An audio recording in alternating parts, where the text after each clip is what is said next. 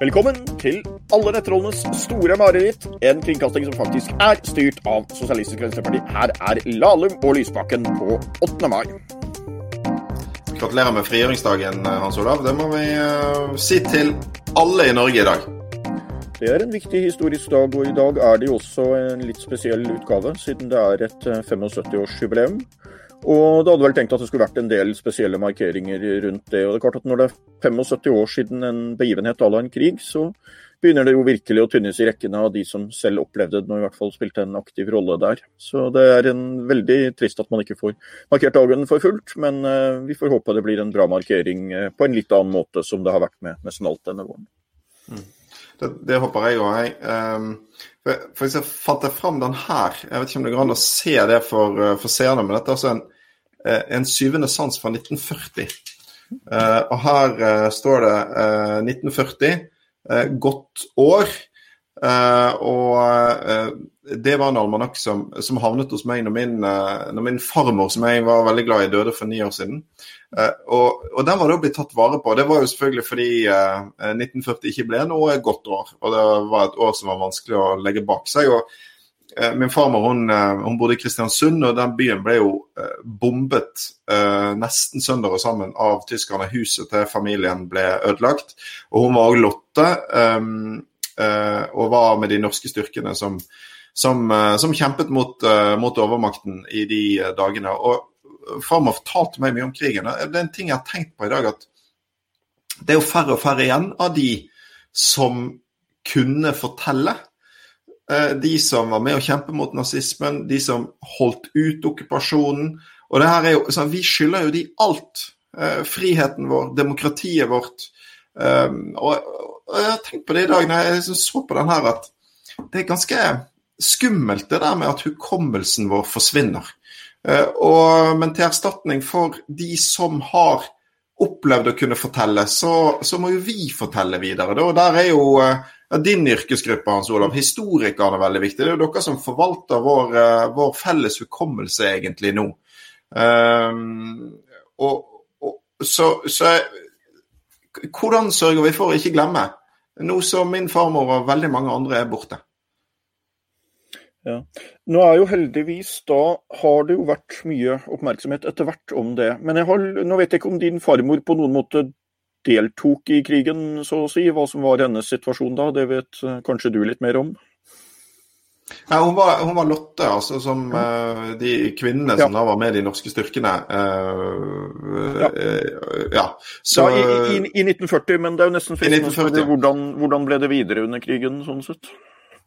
Nei, altså, jeg kan ikke alle detaljer om det, mener jeg, men det ligger en del ting igjen. Også min oldefar, han var offiser, han hadde ført en sånn krigsdagbok som jeg har, så det mye der. Men alle norske familier har jo sine historier om krigen. Den viktigste erfaringen er jo hvordan vanlige folk måtte holde ut okkupasjonen. Og jeg tenker alltid at i historien så det jo lett at det blir på en måte heltedåd når det blir kamphandlinger, når det blir sabotasjeaksjonene, mens vanlige folk som stod imot ved å holde ut, kanskje blir litt glemt. Og det nok en ufattelig viktig del av det at samfunnet kom seg gjennom krigen, tenker jeg. Ja, og forskningen på krigen og omtalen av den har jo også gått litt i bølger, og en gruppe, veldig viktig gruppe fra krigen, som faktisk nå først litt i senere år egentlig har fått stor oppmerksomhet, jo akkurat en gruppe som din farmor da på sett og vis tilhørte, eller definitivt tilhørte, nemlig kvinnene. Og kvinner som deltok i motstandskampen fikk lenge mindre oppmerksomhet enn det de fortjente, og det heldigvis kommet bedre fram nå mot slutten av livene til en del av de, så kom det på type begynnelsen av 2000-tallet og litt fremover noen bøker som da brakte litt frem historien om det, og at motstandskampen hadde hatt et mye større innslag av kvinner, og at de hadde gjort en viktigere innsats der enn man tidligere var klar over. Det en litt rar historie om en av de, så jeg skal ikke her komme med navn og detaljer, men det var jo litt illustrerende. Så var det en av disse kvinnene som hadde gjort en innsats i motstandskampen, som noen år etter krigen skulle få en tapperhetsmedalje. Og da kom det i all stillhet en representant for det offentlige Norge, byråkrat her til anslag på dørene for å overlevere denne medaljen. Den som åpnet døra, det var ektemannen, og han syntes det var en helt grusom idé at kona hans skulle få en tapperhetsmedalje for innsats i krigen. Det var liksom ukvinnelig, og det ene med det andre. Så det endte med et praktisk kompromiss hvor ektemannen fikk medaljen i stedet, og det var liksom litt illustrerende for hvordan situasjonen var. Men nå det kommet noen bøker på 2000-tallet som har brakt det litt mer frem da. Mari Jonassen har skrevet bra bok om det, Kristin Hatledal har skrevet en bra bok om det, så det har kommet noen nye kvinnelige historikere som har tatt opp det litt, og det får vi håpe kommer mer at man får et likestillingsperspektiv også på krigen bedre sent enn aldri. Men det er klart, krigen en veldig spesiell begivenhet i Norge enda mer enn i en del andre land, fordi vi ellers har så fredelig historie. Altså Norge hadde jo ikke vært i en krig siden 1814. Før okkupasjonen kom, så de 5 okkupasjonsårene og i det hele tatt andre verdenskrig liksom en helt unik periode i Norgeshistorien.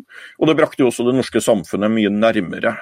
De klassemotsetningene du hadde i Norge før krigen var der ikke på samme måte etter krigen. Man fikk en tilnærming, et samarbeid og respekt over partigrensene og det ene med det andre som medførte mye positivt for det norske demokratiet på sikt. Her har vi... Ja, her har vi et bilde fra, det tror jeg fra Trondheim, utenfor Adresseavisen sine lokaler under frigjøringen.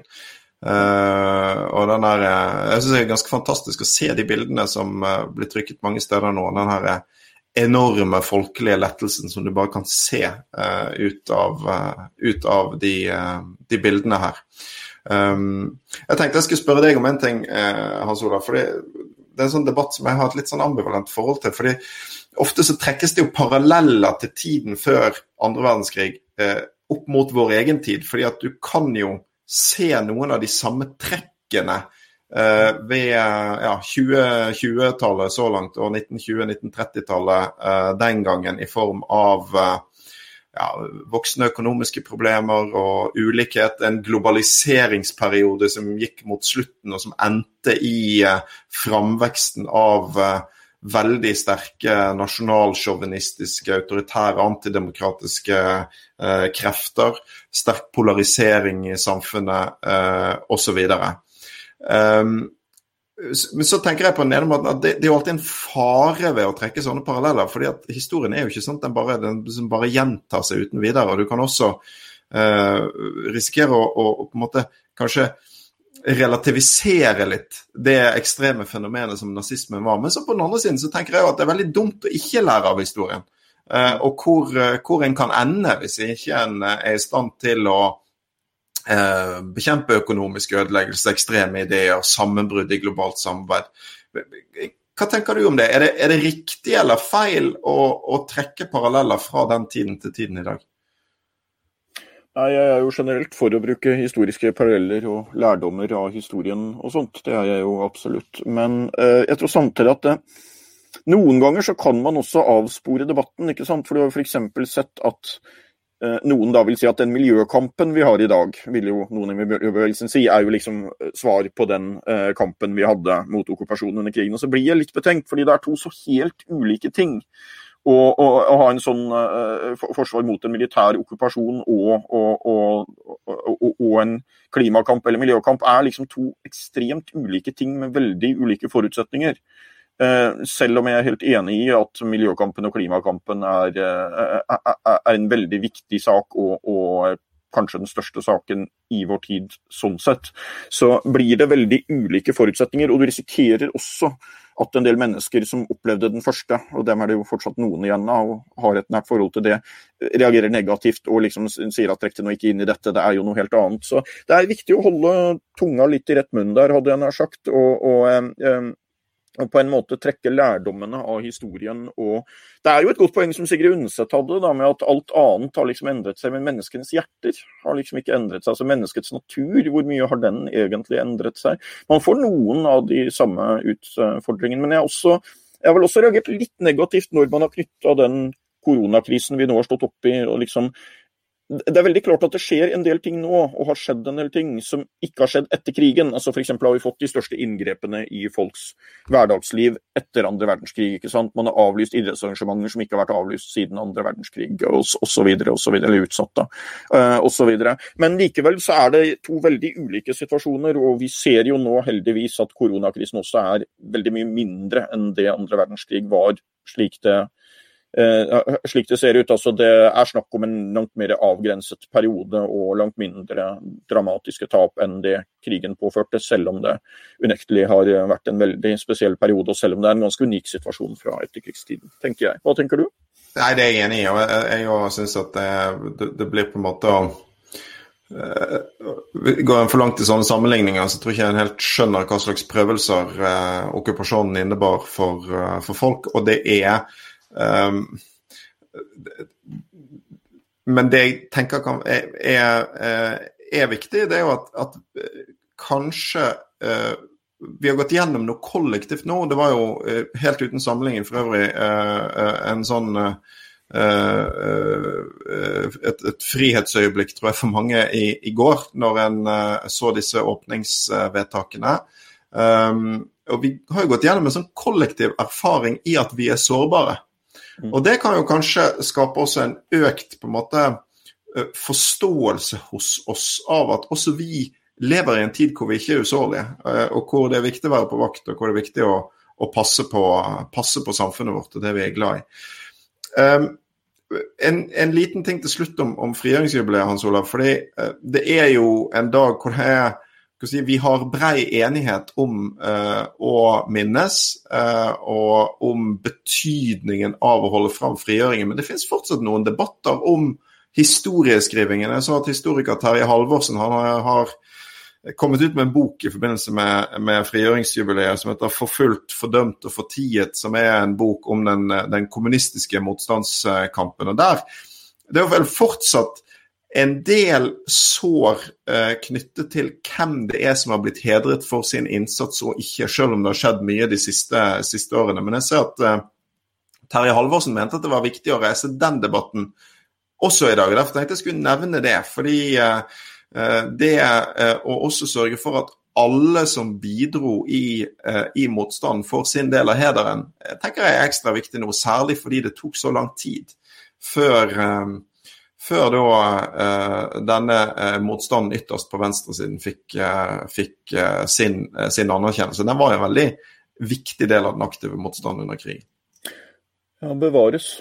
Kanskje vi skulle vurdere å invitere Terje Halvorsen til å diskutere det i en egen episode en gang, for det et veldig interessant tema. Det som skjedde etter krigen var jo også på sett og vis at du gikk jo direkte over i den kalde krigen, kan man i hvert fall si ettertid. Det var nok uklart hvor åpenbar den overgangen var for alle den gangen, kan nok diskuteres. Jeg har jo min litt sånn, hva skal du si, galgenhumoristiske oppfatning om når den kalde krigen starter. Jeg mener jo at den startet sommeren 1945 i Potsdam og om Polen, hvor det en sånn episode på Potsdam-konferansen hvor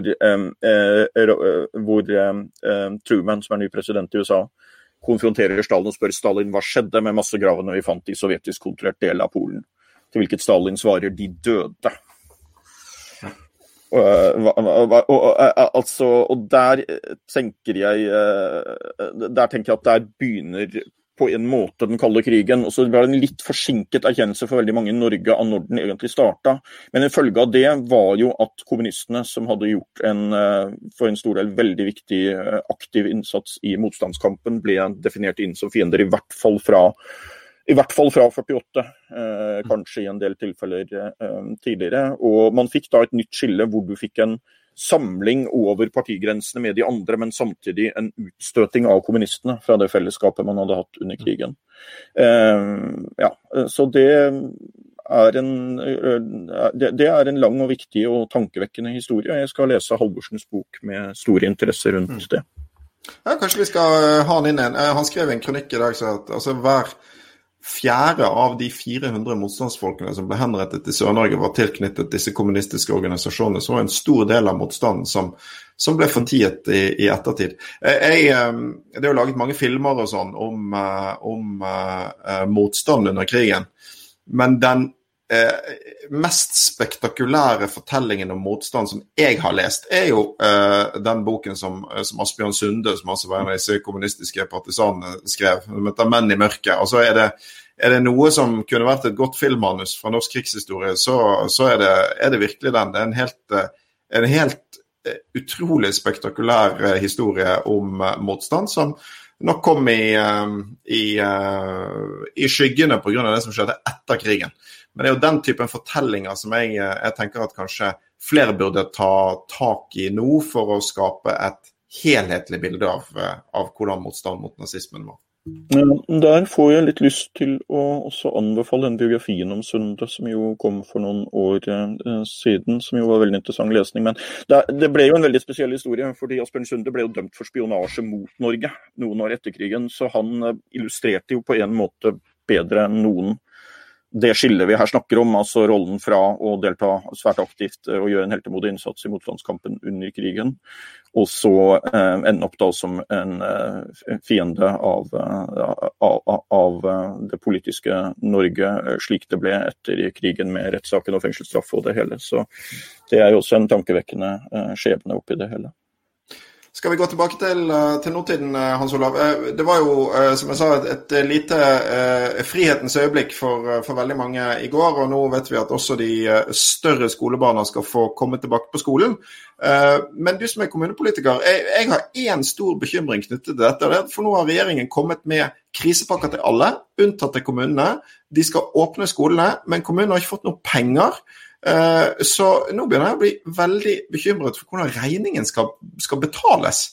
Så du må ha ekstra renhold, du må ha ekstra folk og så videre. Det kan nesten se ut som om regjeringen har tenkt at den ene som skal las i stikken i denne krisen, det Hans Olav Lahlum og andre kommunepolitikere som skal bale med regningen for gjenåpningen. Og det kommer i siste instans til å gå utover skolebarn og eldre. Hvordan gjør dere det der i Gjøvik? Det en veldig krevende situasjon for Gjøvik og veldig mange andre kommuner i innlandet hvor jeg kommer fra. Både for kommuner og fylkeskommuner så dette en krevende situasjon. Og igjen så det jo slik at usikkerheten også et stort problem i seg selv. Det opplever man veldig ofte i kritiske situasjoner. Altså at hvis du har en sånn avgrenset greie for hvor lenge det varer og hva følgene blir, så det håndterlig. Men det veldig stor usikkerhet fortsatt. Nå skal vi jo si at det jo veldig gledelig at man nå har, vi skal jo snakke mer om fotball og sånt etter hvert, men det at man har kunnet åpne opp ting og ta en gradvis åpning av samfunnet igjen, jo særdeles positivt, og jeg skal si at jeg har mye positivt å si om måten regjeringen har håndtert dette på når det gjelder de tiltakene, men det nok mange kommunepolitikere, inkludert meg, som veldig usikre på veien videre og ikke fornøyd med den støtten man har fått så langt, så får vi se hvordan det blir videre. Jeg forstår at det også har vært litt, nå sitter jo ikke jeg på Stortinget, men jeg har forstått at det også har vært noe Jakob om det at det også foreligger et nytt SV-forslag om mer penger ut til kommunesektoren, hørte jeg rykter om i går. Det helt riktig. Det helt riktig. Så vi krever at regjeringen skal ta denne regningen, for det skal ikke være skolebarn og eldre som blir sittende med prisen for krisen. Jeg tenkte kanskje, Hans Olav, at vi skulle få inn noen gjester, fordi i dag så skal vi altså diskutere ikke noe mindre enn Færøyene. Men før vi kommer dit, og det en spesiell grunn til at vi har Færøyene som tema i dag, men før vi kommer dit, så skal jeg si to ting. Du må henge med i sendingen for å få en tur til Cayman Islands på slutten av podden i dag. Og så kommer vi til å ha vår faste spalte Du spør oss mot slutten. Vi tar et par spørsmål fra dere som ser på. Det kan være meninger, det kan være spørsmål innspill til oss. Skriv det inn i kommentarfeltet, og så får vi valgt ut et par, og så tar vi det på slutten av sendingen. Men nå tenkte jeg at vi skulle ta en tur til Færøyene. Du sterk i færøysk, Hans Olav? Jeg må nok innrømme at det ikke mitt sterkeste område. Jeg har vel ikke vært på Færøyene faktisk. Jeg har vært på Island flere ganger, men ikke på Færøyene. Du har vært der, regner jeg med? Jeg har faktisk aldri vært der, og det plager meg litt. Jeg skulle dit en gang, men det ble ikke noe av. Så jeg håper jeg får kommet dit. Men grunnen til at jeg veldig opptatt av Færøyene akkurat nå, det kan vi få se her. Det nemlig at i mangelen av internasjonal fotball, sant? Eliteserien starter ikke før i juni, Premier League starter ikke før i juni, Bundesliga har ikke startet, det ikke fotball på TV, og alle vi som er opptatt av fotball, vi helt gale etter å se på fotball. Og hva har TV 2 gjort da? De har kjøpt rettighetene til den færøyske ligaen, for det den som begynner først av alle europeiske serier. De har seriestart nå i helgen. Og derfor så har vi to gjester, og den første som skal komme inn, det Mina Finstadberg. Noen kjenner hun som sentralstyremedlem i SV, men i sitt profesjonelle liv så hun fotballekspert på TV 2. Hva slags vill idé det her, Mina? Færøysk fotball, hva driver dere med? Nei, altså, vi driver jo med det som finnes av direktesendt sport, ikke sant? Og det klart at når mulighetene kom for å kunne vise færøysk fotball, fordi de faktisk kan starte opp allerede I helga, så var det noen av sjefene mine I TV 2 som bare heiv seg over på det. Så det blir fullt kjør I morgen med studio og tabelltips og kamper. Og så sitter blant annet jeg og jobber nå med Fantasy Færøyene.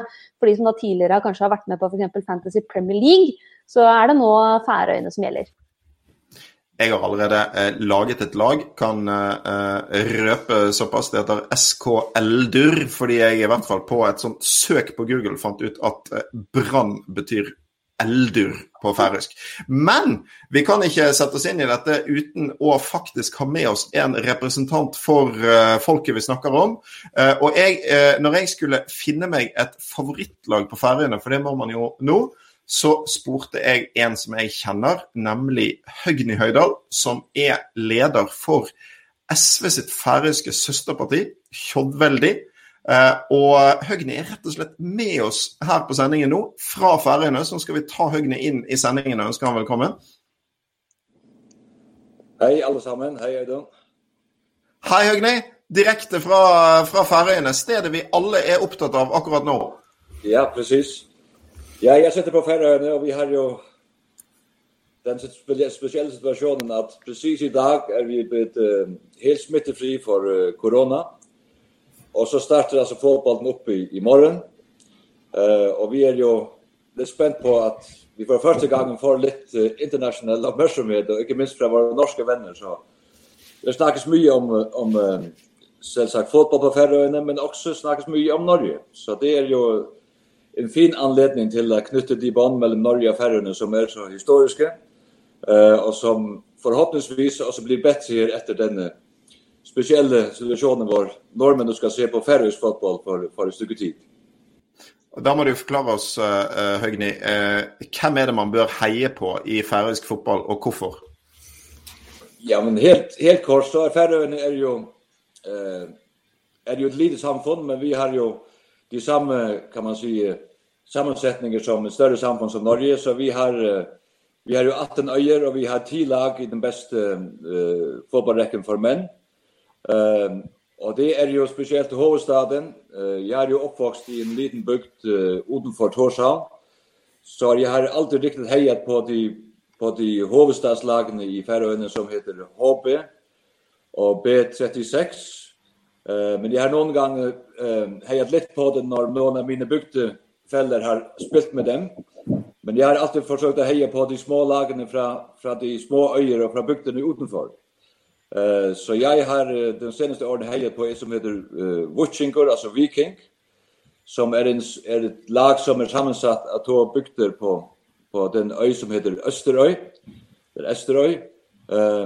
Og de har haft en lang karriere, eller de har haft store resultater I færøysk fotball, og ble senest mestre, og for første gangen siden de la 2 lag sammen, ble de mestre I 16 og 17. Og jeg regner med at de skal være med I hvert fall I topp 3 eller topp 4 I år. Så de lokale spenninger, og spesielt hovedstaden mot det som vi kaller for bygdelagene, jo en stor del av færøysk fotball. Og så må man også nevne at en av de første kamper her som blir I morgen, det jo mellom 1 og 2 fra siste sesong. Og det så et av hovedstadslagene B36, og så det KI, altså KI fra Klaksvik, som den store fiskeribyen I Færøyene. Så det blir det største slaget fra første dag av mellom nummer 1 og 2 I morgen. Og det blir også spennende. Det en av de store rivaliseringer mellom Klaksvik og Tórshavn. Og her det altså mellom B36 og Klaksvik. Mens det store arvefjendte oppgjøret jo alltid mellom HB, altså det største laget I Tórshavn og KI. Og det kommer nok å bli de tre lagene som også kommer til å kjempe om mesterskapet I år. Altså HB fra Tórshavn, B36, og så KI fra Klaksvik, og så kanskje Vuchingur som jeg støtter. Veldig, veldig bra. Nå skjønte jeg jo at min uttale var jo skandaløst feil, så dette tror jeg du må lære oss litt om. Men du, Mina, du holder jo med Vålerenga her hjemme, så du er jo da motsatt av Høgni og meg, kanskje. Har du lett etter et hovedstadslag å holde med? Du, vet du hva, jeg har ikke valgt meg noe lag å holde med enda egentlig, men jeg har allerede fått en del sånne favorittspillere, en del sånne profiler som vi i TV 2 har pratet mye med og laget en del nettsaker på sånn de siste dagene.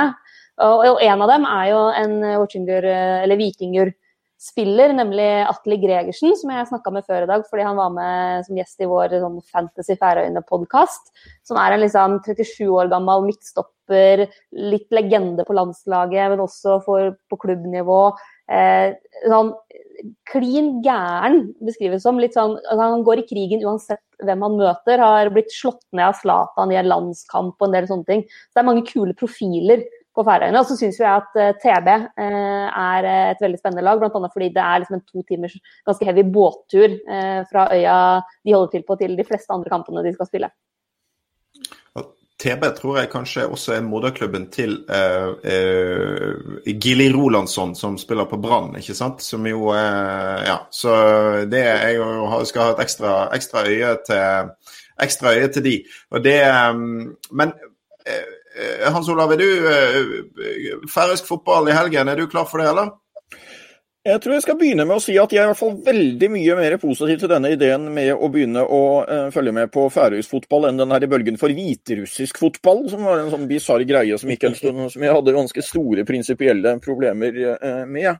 Men jeg tror det kan være en positiv effekt av det hvis vi får litt mer kjennskap til Færøy, inkludert sportslivet der. Så jeg skal ikke si at jeg kommer til å se veldig mange kamper, for jeg ser relativt lite klubbfotball på vanlige tider, så å si også, men du skal ikke se bort fra at jeg kommer til å titte innom. Jeg blir litt spent på å se hvordan seertallene her blir opp mot sjakksendingene på TV2 også, er jeg jo spent på å se, så det blir interessant. Men jeg tenker at når vi har besøk fra Færøyene her, så må vi jo nesten på et tidspunkt før du forsvinner også få en liten oppdatering på den politiske situasjonen på Færøyene, for den vet jeg og veldig mange sikkert alt for lite om. Ja, det tenkte jeg Høgni det må Høgni definitivt få si noe om. Men før vi kommer dit, Høgni, kan du bare si, hva synes folk på Færøyene om at det skal vises på TV i Norge, og kanskje flere andre land også? Synes folk det er gøy, eller er det rart? Nei, folk synes det er gøy. Kjæsson, er det rart at det skjer, men det skaper jo en større oppmerksomhet om færøysk fotball, og igjen så kommer jo anknytningen til Norge jo frem i alle nyheter og så videre. Og man prater jo også med Gittle i Brann. Så det kommer mange historiske kan man si ting opp også. Og man taler jo også om de forbindelser som har vært mellom norsk fotball og færøysk fotball. Vi har jo hatt færinger som har spilt i Norge, og vi har hatt nordmenn som har spilt i Færøyene. Og man, som Mina sa, at Atle Gregersen fra Vikinger, som jo er vår legendariske landsholdskaptein, som stoppet det her i siste år. Han er jo en spesiell person som kan fortelle historier også om, kan man si, om de historiske forbindelser mellom Færøyene og Norge, og ikke minst historier om færøysk landslagsfotball. Det er jo det som har utviklet færøysk fotball så mye siden vi ble selvstendige medlemmer av UEFA og FIFA i 1989, og vant vår første landskamp i Landskrona mot Østerrike. Det var jo ingen som hadde trodd det. Vi trodde vi skulle tape 10-0, men vant, og spilte jo i Landskrona i Sverige, for vi hadde jo ikke noen gressbane på Færøyene. Og siden da har jo færøysk fotball utviklet seg, ikke minst fordi vi ble en del av internasjonal fotball, og det sker litt det samme nå. Altså at når oppmerksomheten også kommer fra Norge nå, så blir vi også mer fokusert på at vi er en del av verden, og færøysk fotball og færøyske fotballspillere jo også i dag spiller mange steder i verden, og også i Norge. Og så kan vi også si at det kommer jo også alle de forbindelser som er med Ole Gunnar Solskjær. Nå er jeg Man United-fan, og vi har jo hatt færing som har spilt i Molde og så videre, så Så hela den historien och det fällskapet som ju faktiskt är mellan Norge och Färöarna kommer också upp. Och jag tror att de färöiska spelare följer det som en slags lite press att nu ska de också spela medan man ser dem i Norge. Men det är ju också en del av det som gör oss bättre att vi blir del av en större uppmärksamhet och en större fällskap. Så jag tror det kommer till att vara gott för färöisk fotboll. Selv om jag inte räknar med att de kommer till att spela så gott den första kampen. De har ju kunnat tränat intensivt i några få veckor, några få veckor. Så det blir spännande. Men jag tror det kommer till att lyfta för fotboll upp på ett högre nivå. Att man får uppmärksamhet också från våra norska fränder och vänner. Dette båndet til Norge, altså de som bosatte seg på Færøyene først var jo nordmenn. Så det var egentlig en slags historisk misforståelse at Færøyene havnet under Danmark, var det ikke det da? Ja, det är ganska riktigt. Alltså vi ser ju alltid att våra förfäder och förmödrar, de kom ju från Norge, från Västnorge, liksom i Island. Och som vi kanske har hört så säger islänningen ju att där båtarna flyktade från norska kongers skatt och så vidare och drog västover, så kom man först till Färöarna. Och då blev de sötryke satt i land medan de störska och självständiga drog till Island. Och vi ser ju det är kanske en liten sanning i det, men vi menar ju att de som drog ut från Norge, alla vill ju finna Färöarna. Men det var bara de bästa navigatörerna som fann Färöarna och resten måste bara driva till Island och nöja sig med Island. Men historiskt sett så har Island och Färöarna och Grönland ju varit norska skattländer. Alltså Färöarna blev ett norskt skattland i cirka lite efter år 1000. Var färingar gjorde en avtal med de norska kongar om att vi kunde få någon skip med varor. Och så till gengäld skulle vi betala skatt i Norge. Och den förbindelsen kom ju helt upp till att vi fick norsk lagstiftning i Färöarna.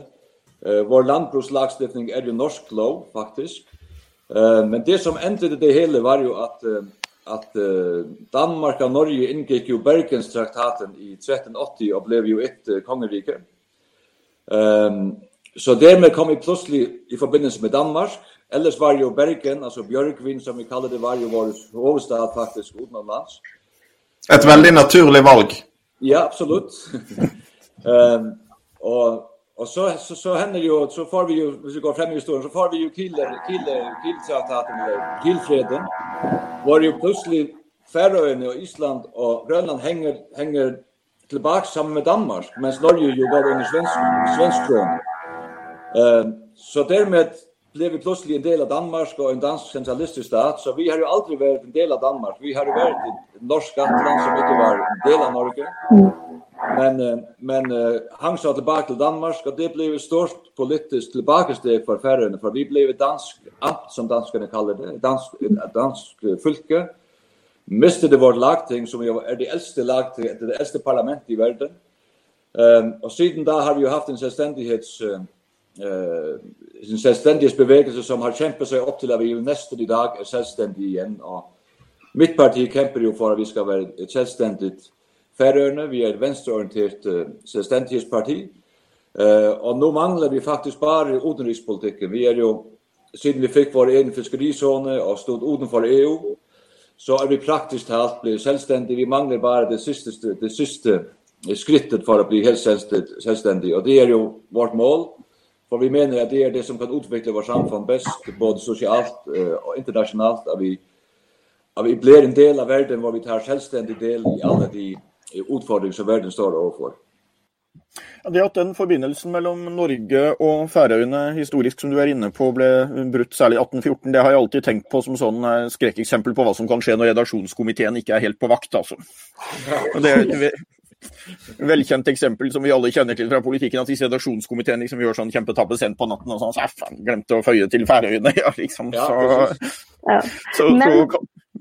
Men det som jo er ganske fint, som jeg tror ganske mange oppdager nå, er jo at for oss nordmenn så er det ganske lett å forstå færøysk. Altså veldig mange på Færøyene kan jo snakke godt forståelig norsk, eller godt forståelig liksom fellesskandinavisk, men at hvis man for eksempel går inn på færøyske nettaviser, som jeg har gjort mye i det siste, for å lese meg opp på fotballagene, så skjønner man ganske mye av det, og man skjønner også ganske mye muntlig. Og det er jo nettopp fordi at man har et felles språklig opphav, og så ligger færøysk nærmere norsk enn det for eksempel islandsk gjør da. Ja, precis. Alltså norsk, alltså färöisk har ju varit från våra förfäder formöte har ju varit liknande kanske mest på några dialekterna på Västlandet. Men har så utvecklat sig som ett självständigt språk. Och det var ju en av de stora kamperna också i självständighetskampen. Alltså det var ju inte tillåt. Det var inte tillåt att tala färöisk och undervisa på färöisk fram till 1940, alltså till andra världskrig. Så det var den stora kampen att få anerkänt vårt språk så att det kunde utveckla sig som ett modernt språk. Och heldigvis lyckades det. Vi var så när vi att vi miste vårt språk. Så idag är färöisk ett språk bland de andra nordiska språk som utvecklar sig på nästan alla områden. Vi har stor utfordring med att utveckla det också i den nya digitala tiden. Men det kämpar vi för varje dag. Och vi är så stolta att vi idag har fått, för första gången har vi fått färöiska ordböcker från färöisk till alla de, kan man säga, nästan alla världsspråken och de skandinaviska och nordiska språk. Och det sista som vi fick för 2 månader sedan, det var en färöisk grönländsk ordbok och en färöisk kinesisk ordbok. Och det är ju en del av utveckla språket att vi får direkt adgang till andra språk genom färöisk. Och det har gjort att färöisk idag överlever. Och det är riktigt att jag kan helt säkert läsa färöisk och känner igen många år och själva alltså uppbyggningen. Och när vi förstår gott norsk så är det mest för att da min generation växte upp. Vi har ju kämpat för att få vår egen radio, nu har vi 5 radiostationer och tv och så vidare, men där var det inte så mycket så vi lyssnade nästan varje dag till norsk radio. Så vi kallade lyssna till norrmannen. Ten för norrmannen. Det var vi hade ju bara färöisk radio så 3 timmar om dagen. Men så slår man över på norrmannen. Alltså min bästefar, han lyssnade alltid till norrmannen från morgonstunden efter vädret och vad som hände i Norge. Och vi har också satsat på alltså i vår färöiska tv att vi sänder utsändelser direkt på norsk. Alltså vi textar det mycket. Det gör vi heller inte på dansk och svensk. Och vi kan förstå det mesta isländska, man kan göra det. Så det är viktigt för att hålla språkfällskapet i Norden att vi också hör andra språk på utan att texta det också i tv. Så det har också varit en viktig del att för att färingarna kan förstå norsk och kan göra sig förståeliga overfor de fleste nordmenn. Jeg tenker jo av og til at Færøyene liksom en sånn Islands Island på en rar måte. Altså, Island jo et relativt lite øysamfunn som veldig avhengig av fisk, og Færøyene liksom sånn enda mindre øysamfunn som totalt avhengig av fisk, i hvert fall slik det har vært tidligere. Men nå, Island har jo fått mye turisme og sånt. Hvordan situasjonen på Færøyene nå? Ja, du har helt rätt att Island och Färöarna liknar varandra i utvecklingen. Färöarna är nästan, alltså för vår export är vi nästan 100% har vi varit baserat på fisk och fiskeuppdräkt. Ja, hvis du kan sammanligna det så liknar vi ju Norrnorge och Västnorge på många måter i näringslivet. Men turismen har ju exploderat på Färöarna de sista åren, liksom i Island. Så turismen har ju de sista 2 åren varit cirka 20% av våra exportintäkter. Och vi har nästan måste stoppa för turister för att vårt land är så litet. Det är ju bara 1400 kvadratkilometer, var det 18 öar.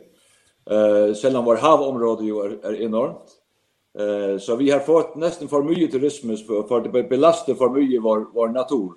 Så vi har nästan varit nödt till att sätta begränsningar för att det kommer för många turister i ögonblicket. Men samtidigt har det också gjort att vi har utvecklat en bättre miljöpolitik, mer fokus på naturbeskyttelse och så vidare. Så turismen har också gjort att uppmärksam på många av de ting som vi kanske inte var så uppmärksamma på för turismen begynte. Och vi räknar med att den kommer till att växa mycket till nästa år, alltså efter coronakrisen också kommer turismen till att bli en stor del av färöisk ekonomi och färöisk kultur. Ja, men det jo interessant, fordi her ser vi jo noe av det. Du var jo litt inne på det at andre verdenskrig, som vi også markerer i Norge i dag med dette jubileet for krigens slutt, fikk jo da på sett og vis også en ganske stor og til dels positiv betydning for Færøyene og Island videre. Island fikk jo selvstendighet under krigen, og for Færøyene var det også en stor endring. Og så blir det jo spennende å se hvordan det nå blir med veien videre etter korona. Da tenker jeg på turismen som du var inne på og slikt. Men jeg lurte på, kan du si litt grann om den politiske situasjonen på Færøyene? Hvor mange medlemmer har for eksempel vårt søsterparti der? Ja, vi har vårt parlament som heter Lagtinget, det jo også en gammel arv fra Norge. Der 33 medlemmer. Og vi har i øyeblikket 6, altså vi har cirka 20% av stemmerne. Så vi et av de 4 store partier i færøysk politikk. Og skal man gjøre det helt kort, så har færøysk politikk 4 store partier som ligger i hvert sitt verdenshjørne. Altså vi et venstreorientert selvstendighetsparti, så har vi også et høyreorientert selvstendighetsparti, konservativt. Så har vi Socialdemokraterne som ligger til venstre, men som ikke går inn for selvstendighet. Og så har vi det som heter Sambandspartiet, som et konservativt parti som gjerne vil være en integreret del av Danmark. Så det vil si at vi har både ikke-selvstendighetsaksen, og vi har høyre-venstre-aksen i færøysk politikk. Og det gjør det jo ofte svært å danne regjering. Altså vi har jo flere ganger vært i regjering sammen med et høyreorientert, altså konservativt selvstendighetsparti, hvor vi bare enige om selvstendigheten, men ikke enige om noe annet. Og så har vi på de seneste årene vært regjering sammen med Socialdemokraterne, men de vil ikke gå langt på selvstendighetsspørsmålet, men så har gjort store sosiale reformer, og hvor spesielt fiskeripolitikken og eierskapet til ressurserne har vært det store spørsmålet. Og vi satt i regjering de siste 4 årene, nå har vi fått dessverre har vi nå fått igjen en høyre regjering, og det store slaget i øyeblikket i færøysk politikk, det har jo vært eierskapet til fiskeriressursene som vi kjenner fra Norge. Vi fikk gjennomført en reform hvor vi sa at folket eier alle ressurser i havet, og de som skal utnytte dem, de får bare en begrenset lisens for noen få år, og skal betale for adgang til å fiske. Men den nye regjeringen har nå forsøkt å gjennomføre en total privatisering av adgangen til fisket og til naturressursene. Det gjelder jo også vind og vær, altså hele den store satsningen på grønn energi, som også man i ferd med å privatisere. Så det det store slaget i øyeblikket i Færøyene. Men også selvstendighetsspørsmålet stadigvæk en dominerende sak, hvor flere partier nå sier at liksom vi lærte under andre verdenskrig, at vi kunne være selvstendige og utvikle oss selv, så har faktisk også koronakrisen vist at Færøyene jo har klart seg uten dansk hjelp, kanskje best av de fleste samfunn, både med å takle koronakrisen, men også faktisk ved å gjennomføre noen hjelpepakker som har vært sosialt balanserte, sånn at man faktisk har fått noen bedre rettigheter for arbeiderne og for lønnmottakerne i denne situasjonen. Så vi regner med de neste årene blir en kamp om selvstendighet, men stadig også en kamp om hvem som skal eie havet, hvem som skal eie ressursene, for det jo basisen for et solidarisk samfunn i Færøyene. Det der kan vi kjenne oss igjen i, for når Høgni var fiskeriminister på Færøyene, så gjennomførte han veldig mye av det Norge SV kjemper for de norske fiskeriene. Vi skal snart runde av denne bolken, men jeg tenkte, Mina, når du nå har tilgang på en ekte ekspert på Færøyene, og du skal jobbe deg opp på en måte ekspertise på kort tid. Har du noen ting som du ønsker å ta opp med Høgni, uttaleproblematikk, andre ting som det ville være lurt å få avklart før seriestarten? Ja, det jo verdt å bruke muligheten nå. Nå har jeg fått orden på uttale på klubbnavnene, der jeg liksom godt dekket inn, men en del sånne nøkkelord som for eksempel var straffe på færøysk, toppskårer, assistkonge, liksom sånne type ord, målmaskin, det skulle jeg gjerne hatt på færøysk.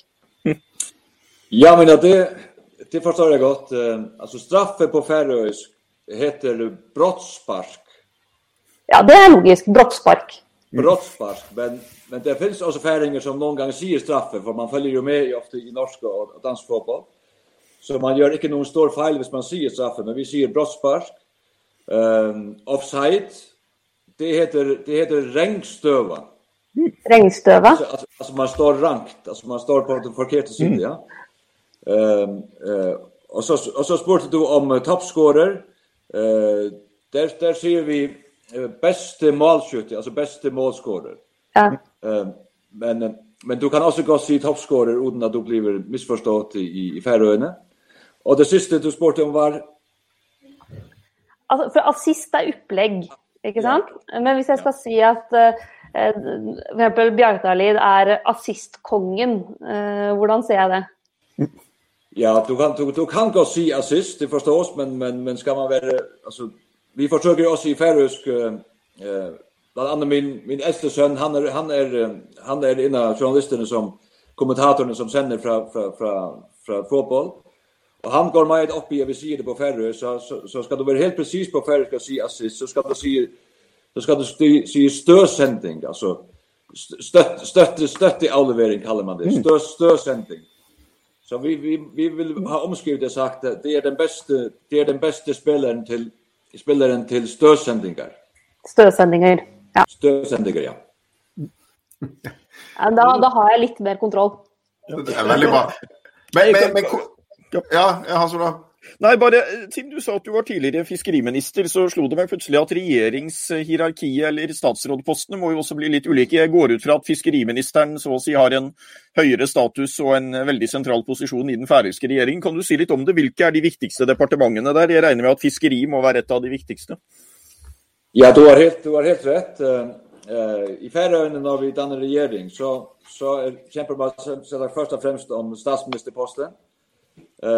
Men efter det så är det fiskeriministern och så kommer finansministern och så kommer som oftast kultur- och utbildningsministern som vi ser som en mycket stor sak när man ska kämpa om hierarkiet bland. Det är ju alltid i Färöarna som vi också ofta i Norge, alltså koalitionsregeringar.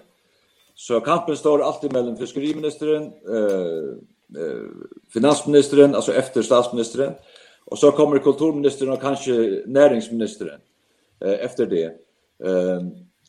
Så har vi för nyligen också vi har ju övertagit flera områden från Danmark genom åren.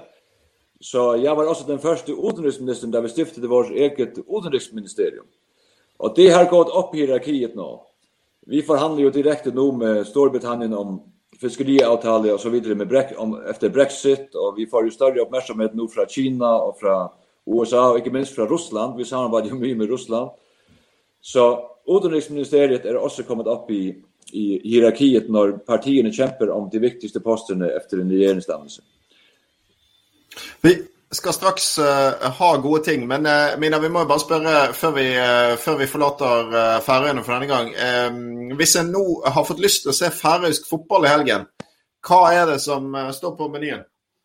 Jo, altså nå i helga så jo kanskje på en måte hovedkampen, hvis du kan kalle det, jo som den tidligere regjerende mestere KOI mot B36. Det en reprise på den avgjørende kampen forrige sesong. For det var liksom de to møtte hverandre i siste runde i forrige sesong, og det var der det ble avgjort. Så kan du også for eksempel se AB mot Washington, Audun, det jo ditt lag, så det kan bli gøy. Og så det HB mot EB Steinor, som også vises på TV 2. Og så blir det snart fra klokka 2 i morgen, så blir det liksom full studiosending med tabelltips og alle mulige sånne ting for de som har savnet fotballen veldig mye. Strålende. Da har vi drevet hemningsrøs reklame for både TV 2 og Færøyene, men det må være lov. Før gjestene våre forlater oss, så skal vi ha gode ting, som vår faste spalte, og da det sånn, Høgni, at vanligvis i Lahlum og Lysbakken så har vi kanskje snakket om verdensproblemene og andre ting som hviler litt tungt på oss, men vi har også spalten gode ting, der hver og en kan fortelle om noe bra som har skjedd i det siste. Kan være hva som helst. Trenger ikke ha noe politikk å gjøre. Hans Olav for eksempel har kanskje en god ting denne gangen? Ja, jeg synes at nå det hard konkurranse her, for nå det jo åpnet på tiltakene, og Norge skal åpnes igjen frem mot sommeren. Det veldig godt nytt, tenker jeg at det mulig, og det vanskelig å komme utenom det. Men når vi sitter her på 8. mai, så tenker jeg at i dag så får jeg en erkjennelse igjen rundt det som det på sett og vis aller viktigste, nemlig at vi lever i et fritt, selvstendig land med et fungerende demokrati, også i en ny type krise, så det får være min gode ting denne gangen. Oi, der blir jo alle andre gode ting sånn som jeg pleier å ta opp med sånn TV-serier og podcast som blir plutselig litt smått. Men da bare sender jeg ballen videre til deg, Mina. Hva din gode ting denne uken? Altså jeg skal tenke ikke så stort, nei. For meg så den gode tingen at jeg skal få se live fotball igjen, direktesendt fotball. Jeg har savnet det så mye at jeg nesten har blitt gæren, så det min gode ting. Altså jeg bare slenger meg på den, fordi at jeg merker nå hvor viktig det i mitt liv å få se fotballkamper. Jeg gleder meg som en unge til å se færøysk fotball i morgen, så jeg skal få med meg flere kamper. Høgni, har du en god ting du har lyst til å dele med oss? Ja, for det første det god ting jeg kunne være med på sammen med dere her på denne utsendelsen. Jeg skal følge med på de neste ukene også på denne fine utsendingen når de har dem. Så det var godt å treffe mine norske venner. Og så har jeg flere gode ting. I går ble det jo åpnet sånn at nå kunne folk igjen besøke sine besteforeldre og så videre, dem som sitter på pleiehjem og så videre i Færøyene, det var en rørende ting. Og så ble jeg også bestefar her for 14 dager siden. Og det veldig svært under korona, man kunne ikke komme inn på hospitalet, men nå har vi fått sett vårt neste barnebarn, jeg og min kone, så det var en mye god ting her på det siste. Ok, så vi endte opp med 1 demokrati, 1 barnebarn og 2 fotball, ja. Ja, vi gjør det. Det bra, altså alle har sine gleder i livet. Høgni og Mina, tusen takk for at dere ville være med på Lahlum med Lysbakken. God helg, lykke til med seriestarten. Dere som ser på kan bli med oss litt grann til, fordi at når vi nå har snakket om en øygruppe, Færøyene, så må vi jo innom en annen også, nemlig Cayman Islands. Og du har fått med deg at Cayman Islands har blitt litt tema i det siste, Hans Olav. Ja, jeg har hørt rykter om det, og at det var en ganske underholdende debatt, riktig nok med en del avbrytelser i Dagsnytt 18 her. Hvis bare alle høyrefolk og rikfolk hadde vært som Herbjørn Hansson, så føler jeg at det hadde liksom bekreftet vårt verdensbilde. Men det som var veldig spesielt med den Dagsnytt 18-debatten, som var for litt over en uke siden, mellom Herbjørn Hansson, tankrederen og milliardæren, og Kari Elisabeth Kaski fra SV, var at debatten ble tonesatt, og nå blitt til det som kan bli sommerens sommerhit. Vil du være med til Cayman Islands? La oss høre noen sekunder. Så skal du få være med meg, du får være med meg til Cayman Island. Så skal du få være med meg, du får være med meg til Cayman Island. En gang, så skal du få være med meg, du får være med meg til Cayman Island. Ja, dette var noe annet enn sommerkroppen. Vet du hvor mange ganger den spilt på YouTube nå? Nei, men det sikkert forskrekkelig mange. YouTube et sted hvor man kan få veldig mange avspillinger. Jeg vil gjerne ha fasiten. 150 000 ganger. Så det bare det helt legendarisk. Jeg anbefaler alle å gå inn og høre hele, men også da ta med dere de gode argumentene for ikke å plassere penger på Cayman Islands, fordi selv om Herbjørn Hansson påstår at det et veldig velregulert samfunn, så det altså fortsatt et av verdens mer lukkede skatteparadiser, der rikfolk kan stikke unna pengene sine, sånn at du må betale mer for velferden. Og det jammen ikke greit. Så av disse øygruppene vi har snakket om i dag, så vil jeg rangere Færøyene veldig mye høyere enn Cayman Islands, for det mye bedre å drive med fisk enn med skatteparadis. Ja. Jeg forstod at Dagsnytt 18 hadde en turbulent uke når de først inviterte Aune Sand og så Herbjørn Hansson. Det var visst nok livlige tilstander, men jeg var jo ikke til stede den dagen, så jeg fikk ikke se hvordan det så ut på bakrommet, men Men, det sånne øyeblikket var også svært spesiell radio. Det må det være lov å si. Særlig på TV. Ja. Vi jo faktisk så godt som ved veis ende, Hans Olav. Men det gjenstår å si for det første at vi tilbake fort, forhåpentligvis neste uke. Si stor takk til dere som så på, til dere som hører på podcasten. Minne om at det går an å abonnere på podcasten der du gjør sånt, som regel i en app på mobiltelefonen din. Det kan være Spotify, det kan være Apple Podcast, ulike løsninger på dette, men bli abonnent, og gi oss gjerne en rating, for eksempel i Apple Podcast, og hjelper du oss å nå flere. Hvis du har ris, ros, forslag til gjester, så kan du sende det til l@sv.no. Vi skal takke Martin Grüner Larsen bak spakene, og så skal vi si takk for denne gangen, og ses igjen, Hans Olav. Takk for denne gangen, og ha en fortsatt god frigjøringsdag.